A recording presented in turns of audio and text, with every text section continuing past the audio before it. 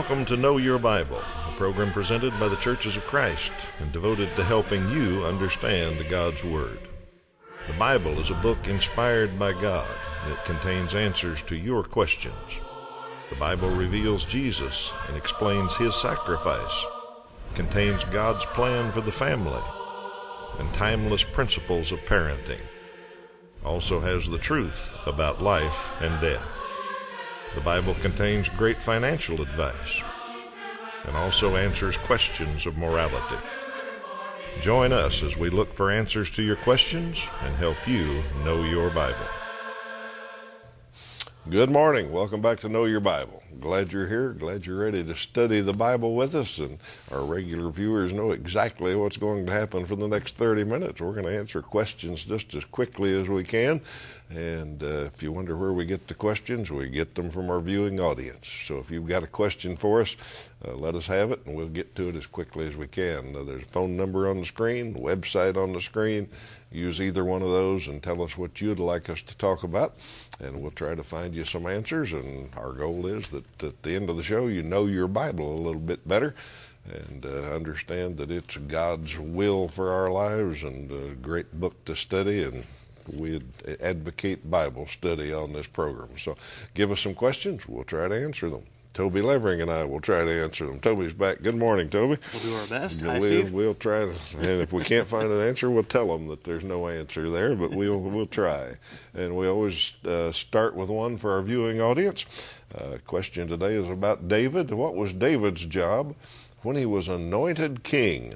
David got a pretty good promotion from what he was doing to becoming king, and we'll tell you the answer to that at the end of the program. So you and your family talk about it, see if you know that answer, and then we'll get to it later. All right, I think I drew the first one today, and it's about angels. Viewer asked, are all of God's angels holy?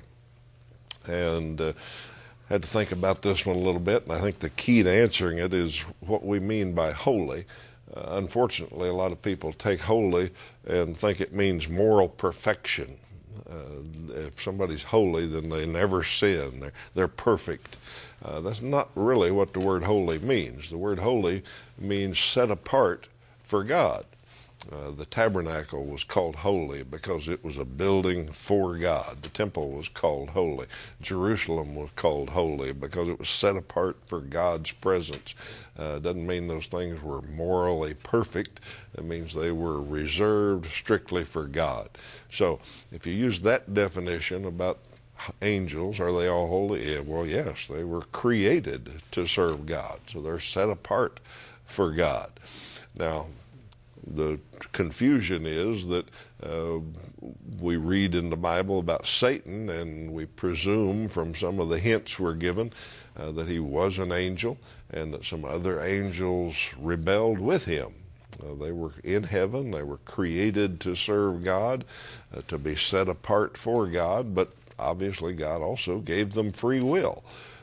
They could choose whether to serve God or not, and Satan and his angels chose not to serve God. They rebelled somehow. Most people think it was because of pride. They were expelled from heaven. So they're angels, but they're certainly not holy. They're not set apart for God anymore. All of the ones that are still in heaven serving God, well, yes, I guess the answer would be, yeah, they're holy. They're still set apart for God and serving God and praising Him around His throne. We'll figure all that out when we get there. But are all of God's angels holy? I'd say certainly they're set apart for God, except for the ones that rebelled and had to leave heaven. All right, what's your viewer after here? Which law are we under? Ask the question, if we are no longer under the old law, does that mean it is okay to steal and kill and commit adultery? Well, I'm sensing a little tongue-in-cheekness here. I'm assuming they don't really believe that we would believe such a thing, but we occasionally will answer questions from some folks who believe that we should live under the old law, under the Old Testament law, which, as we have said before, if you want to try to do that, you certainly may, but you got to keep it 100%. We have explained many times that the old law, much of it is repeated in the new law. And in fact, it even goes beyond the limitations of the old law and gets to the deeper matters of the heart.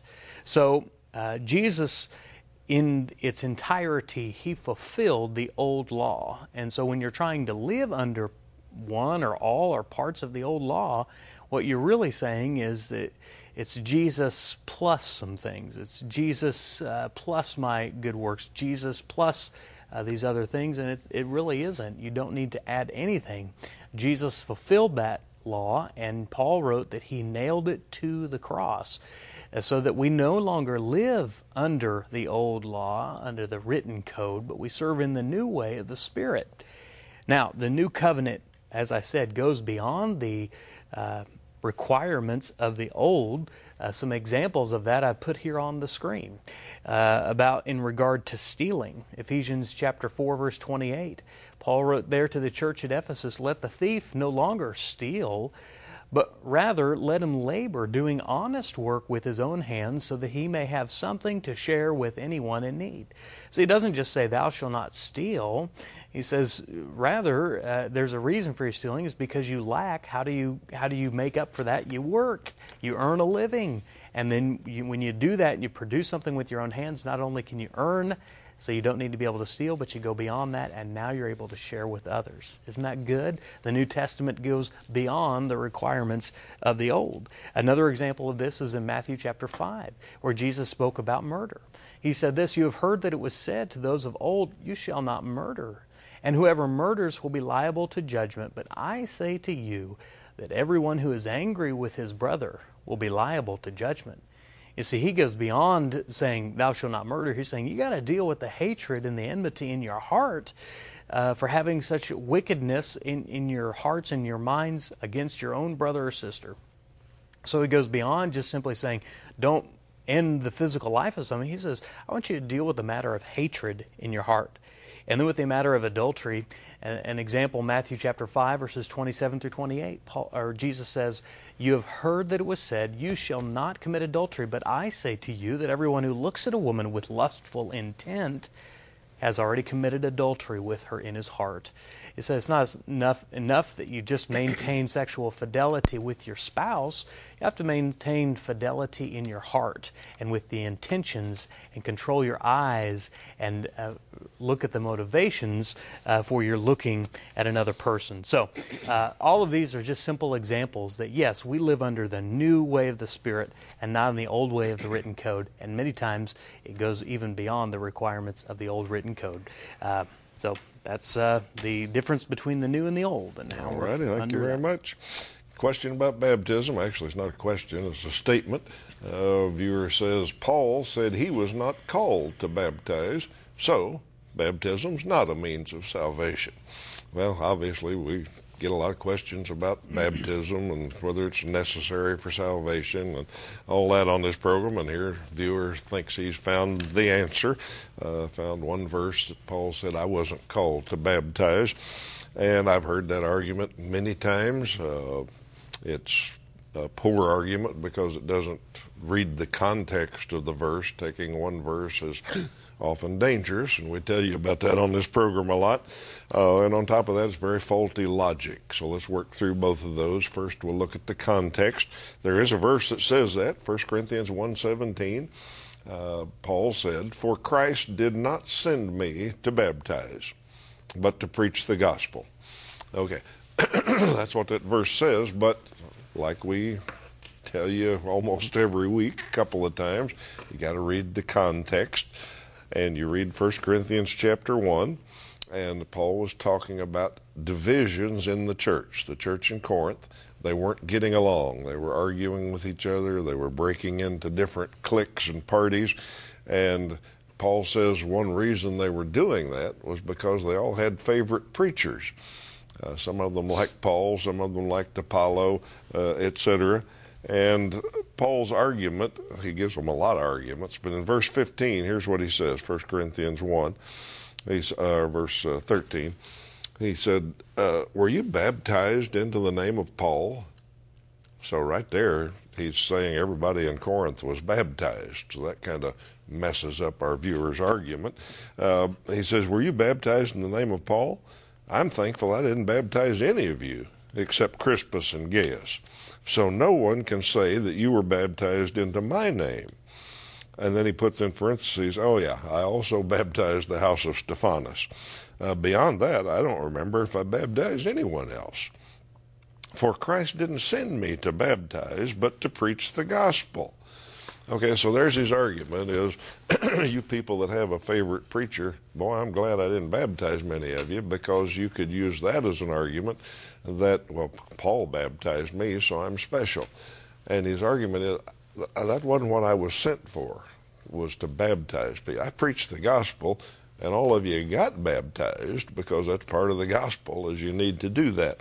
So that verse taken out of context is completely twisted there by what Paul's really saying. He actually says everybody in Corinth was baptized. I just didn't perform many baptisms there. Okay, so read the context and you'll see that's wrong. Now, the faulty logic is that since Paul says I wasn't called to baptize, that means baptism's not necessary. That's a leap too far. I thought of this illustration while I was talking here. I am sitting in a studio, obviously, and looking into a camera.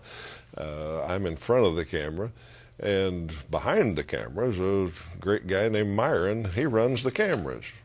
He adjusts them, he aligns them, he focuses them, points them in the right direction and all that. So listen to this logic. I didn't come to run the cameras, so running cameras is not important. See how bad that logic is? Running the cameras is necessary. Somebody's got to do that. It's just not what I came to do. Okay, that's exactly what Paul is saying. Baptism is important. You've got to do that. But I didn't come to do that. Okay, so very faulty logic, very bad context that our viewer is trying to read here. Just because Paul wasn't called to baptize everybody he ran into doesn't mean it's not important. Doesn't mean it's not necessary. So as long as Myron keeps the cameras focused, we'll be all right here. But Toby and I didn't come to do that, did we? And thank goodness for that. All right. Let's talk about a good way to study the Bible. We talk about that every week just a little bit because we know some people want to be more serious Bible students, and we have some ways to help you. We've got some Bible study materials that we'll happily send you and let you study in your own home. Some people are a little nervous about free offers on religious TV programs. Well, this one actually is free. You won't get put on a mailing list. You'll never get asked for money. All you'll get is these free lessons, and you see 8 of them here on the screen in this first course. A very basic course about the Bible. Starts with 2 lessons about the Old Testament and the New Testament. Gets familiar with why there's 2 parts of your Bible, and a lot of people don't understand that, and that makes Bible study real hard. But if you understand the Old Testament is different than the New Testament and why, you get a good foundation to start on. So that's where this course starts, and we'd like you to study it with us, absolutely free of charge. All you got to do is call that phone number or log on to the website, say you'd like that free course. It'll come to you in the mail. We pay the postage both ways, so no cost to you there. All it takes is a little bit of your time and interest in the Bible. When you finish it, you'll know a whole lot more about the Bible, and we've got some more advanced courses we'll be happy to get to you. So study the Bible with Know Your Bible study tools. All right, Toby, what's your viewer after here? A viewer wants to know if can someone who was baptized lose their salvation? Well, we have talked about this on the program before, and what we usually say, I think it's pretty good, is that while your salvation cannot be taken from you, you can choose to give it up. You can choose to turn away from Jesus. Many in Jesus' day decided they were following Him, they were going after Him, they wanted to be His disciples. But then there were times when He taught something that was very hard, and they turned away from Him and decided to no longer follow Him. So can someone lose their salvation? Certainly.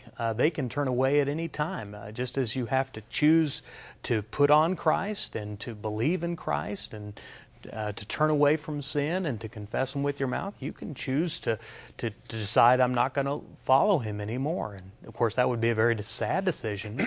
But can a person who, let's say they've been baptized and are living the Christian life, and they slip and they slide and they stop worshiping Him, they stop studying His Word, the relationship grows cold, and they just turn away in their behavior and their lifestyle, can that person come back? Absolutely. If they're sincere and penitent in their heart and ask the Lord for forgiveness, I believe the Lord can restore. If He can tell us to forgive our brothers up to 70 times 7, I certainly believe that a person who has stumbles and falls and turns away from the Lord can come back throughout their life. Now, your journey will be easier if you press on and persevere and maintain and grow and mature in your relationship with the Lord and not just keep going back and forth. But can someone lose what they have chosen to receive? Certainly, if they choose to give it up. 2 Peter chapter 2, verse 20, the Apostle Peter writes, "If they have escaped the corruption of the world by knowing our Lord and Savior Jesus Christ and are again entangled in it and are overcome, they are worse off at the end than they were at the beginning." So there were people that, apparently even in Peter's day, that knew Jesus and loved Jesus and served Jesus, and then for whatever reason, circumstances chose to turn away from Him. And he said their state is worse than the first, because there's no more hope in this world beyond Jesus. So if you find yourself in that situation, you were baptized and you were living faithfully to the Lord, and now you know you're not doing the right thing, you're not living in the right way, you haven't been to church in forever, you haven't opened your Bible in forever, your relationship with God has grown cold, I want to encourage you to repent, to turn away from that, to turn back to the Lord and pray to Him and ask Him for forgiveness, and find a good Bible teaching church and sign up for the Bible correspondence course, and you can rekindle that relationship again. So if you're in that need of hope, I want to tell you that hope is not lost. Thank you, Toby. Question about a little bit of history here, actually. Viewer wants to know, what did Jesus mean about the old and new cloth and old and new wineskins? All right, we'll read that verse in just a moment, but let me point out a little something about Bible study here that might be helpful. This kind of thing, when you're reading along in the Bible and you read something that you don't know what that means. I don't know anything about old and new wineskins. Well, history has progressed. We don't carry wine in goat skins anymore in general, and well, for that matter, we don't patch old clothes anymore either. We just throw them away and buy new ones, or I guess it's fashion to wear them unpatched with lots of holes in your jeans and things, so we don't patch them anymore. But you read something like that it made perfect sense 2,000 years ago, and it doesn't mean anything. A study Bible will help you understand that. Maybe if you buy a Bible that's got some study notes at the bottom, the author will explain some of that history to you and help you understand it. A Bible handbook may explain that to you. A good commentary might explain that to you. So there's a few Bible study tools that might help you understand historical points like that, but that's just a Bible study tip for you. Now, what did he mean by that? Well, let's read the verse first, and then we'll explain it. And I got the verse wrong on this somehow to the camera. Matthew 8 is wrong. It's actually Matthew 9, verse 16 and 17. So it's my error. I don't know how I got that far off. But Matthew 9, go a chapter over. And Jesus said, "No one sews a patch of unshrunk cloth on an old garment. If he does, the new piece will pull away from the old, making the tear worse." And then it goes on to say you don't put new wine in old goat skins. Okay, here's the deal. And some seamstresses know this today, that if you've got a tear in a garment and you want to patch it, and you put a brand new piece of cloth on that garment and sew it on, and then next time you wash it, the old garment's already shrunk. The new one will shrink much more, and it'll make the tear worse. So you got to have pre-washed patch to put on there. So that's Jesus' point there.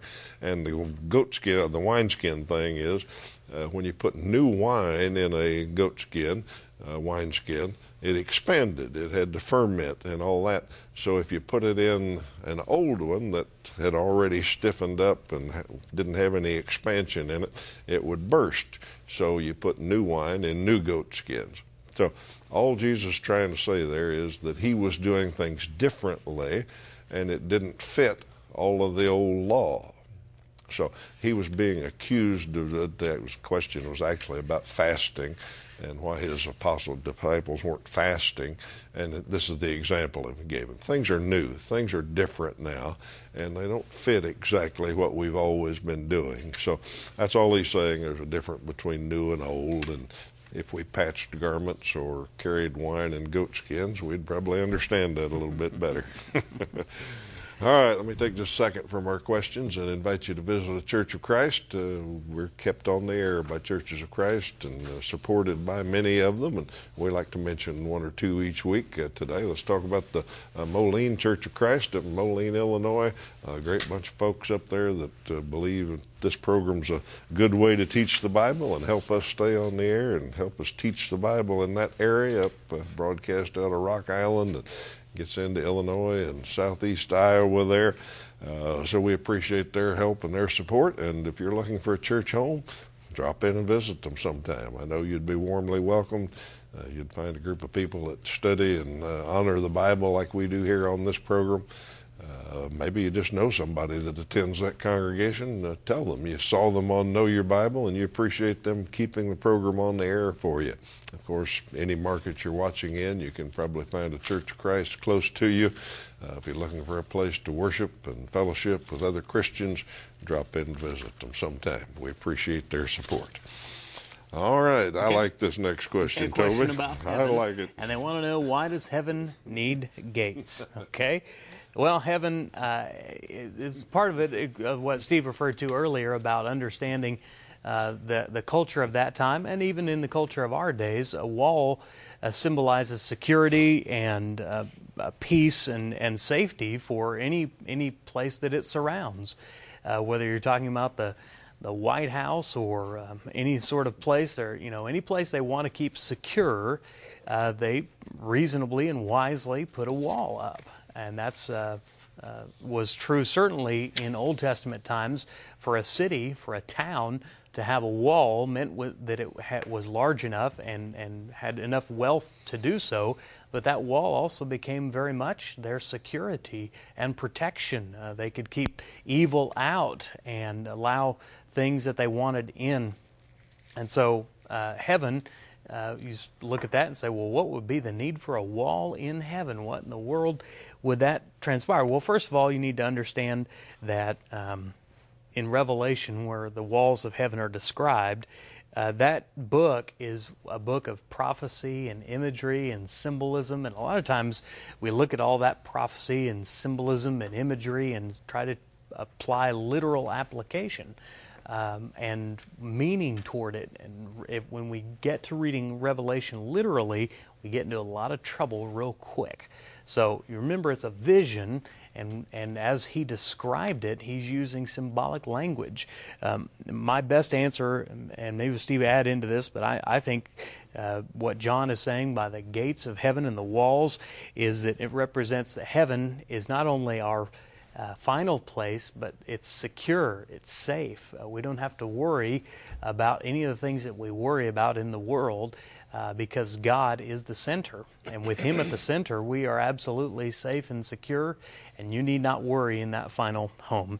Revelation chapter 21, John writes these words, "And I heard a loud voice from the throne saying, 'Look, God's dwelling place is now among the people, and He will dwell with them. They will be His people, and God Himself will be with them and be their God.'" So my answer to that is that the gates and that which is pictured in Revelation is largely symbolic to represent safety and security of God's dwelling place with God's people. Anything in addition to that? I had a question earlier. You had one, I don't remember this week or last, but you had a question about the third heaven, and Paul said he got to see that, but he couldn't tell people about it, that he wasn't allowed to tell, and it was inexpressible. So how much of the picture of heaven that John gives us is literal and how much of it's symbolic, we don't know. I don't know what heaven's going to be like, whether it's going to have a real wall and gates and all that. It's the best way John could picture it to us, probably, that we could understand. It's going to be a marvelous place. So our viewer's right, it's not going to need a gate, but if God wants to put a gate on it, that's for 4 gates actually, that's fine with me. So we'll find out when we get there. All right, got another unanswerable question here. Viewer wants to know, how long did Job suffer? Of course, famous story of Job in the book of Job about his sufferings. And this viewer, how long did that go on? Well, all I know is it was more than a week, and that's about the best answer I can give you. Job chapter 2 and verse 13 says that when his friends heard about his problems and came to console him, that they sat with him for 7 days and 7 nights. That's Job 2:13. That was before anybody talked. They just sat there with him and had compassion on him. Now, they had to take a little while to get there, a couple of days maybe, we don't know. They sat for 7 days. Then they had this discussion that's recorded. Then God talked to Job for a while, and then they did some sacrifices. And then Job's sufferings were over. Now, how long that took, nobody knows. We got no clues. So all I can say is more than a week. Could have been 8, 9 days at the least, probably. Could have been a month or more. We don't know. It probably wasn't years or anything like that, but probably a fairly short time, but fairly intense suffering. So more than a week is all we can tell you from the scriptures. Don't think we have time for another question here, Toby, so let's make sure we get our trivia question answered.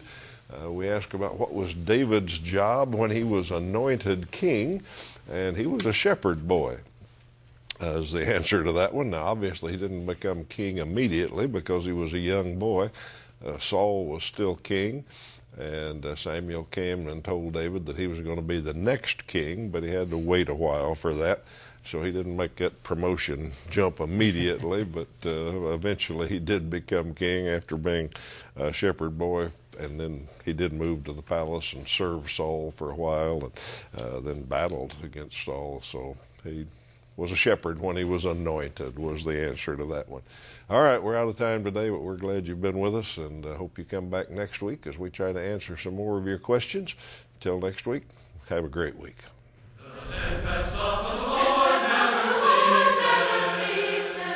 Know Your Bible has been presented by the Churches of Christ in your area. Churches of Christ are non-denominational, and each congregation is an independent group of Christians seeking to do God's will. Our goal is simple New Testament Christianity. We follow the Bible as our only guide. Contact us with any questions, and we encourage you to visit a Church of Christ near you.